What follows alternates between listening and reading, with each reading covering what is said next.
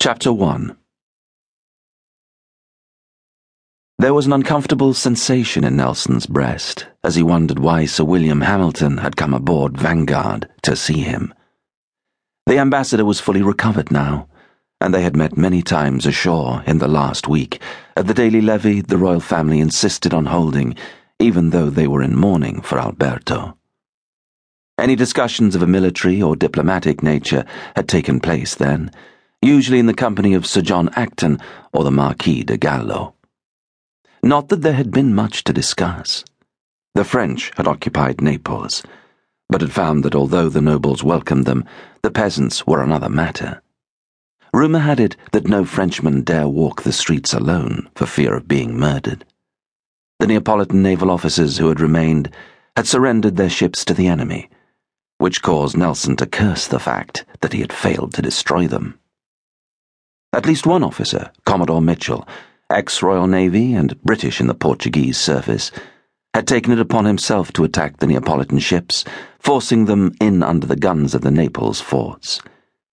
Meanwhile, Nelson was busy making dispositions that would not only keep them there, but cause as much trouble to the French occupiers as he could with what were strictly limited resources.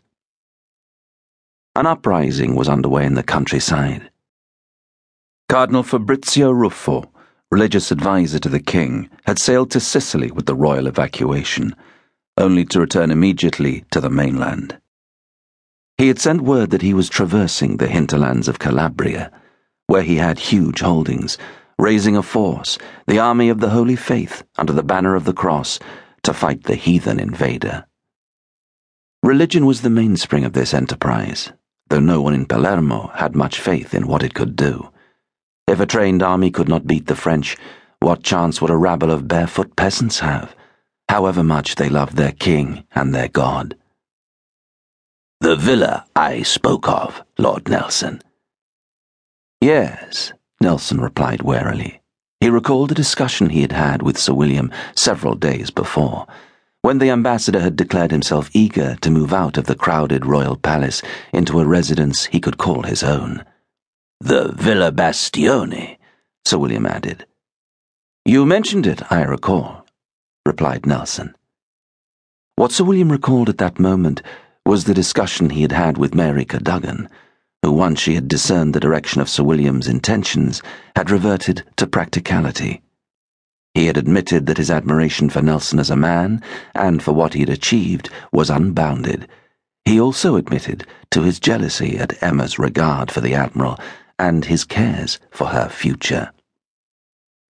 Emma's mother had shown swiftly where her sentiments lay. She assured Sir William that he had a good few years left, but had enough sense to know what the future would be like without him and the protection of his income. She was willing to damn her daughter for fanciful notions, and for her outrageous extravagance in the article of clothes, hats, pets, jewellery, and the like, which, in her humble opinion, Sir William should have clapped a stopper on some time past. Mary Cadogan offered an astute opinion of Nelson's nature and his character. He might be God-fearing, but he was also impulsive. He was a man who could go from social shyness to dominating a gathering in a few seconds. As to his knowledge of her sex, however, why, I doubt he has an ounce of it. But he had passion nonetheless, and was at this moment a man with ants in his pants, lashed tight by his country squire upbringing, nothing but a mass of ardour bursting to get out. Sir William had listened until Mary Cadogan had reached the crux of her concern. It was all very well for Sir William to be saying that the time had come for him to surrender exclusive rights to his wife's bedchamber. That was as may be, and up to him. But was this sailor just toying with Emma's affections? There was a wife back home, a shrew, she had heard, who is not the type to take kindly to liaisons. It had been odd for Sir William to hear himself insist that should Nelson succumb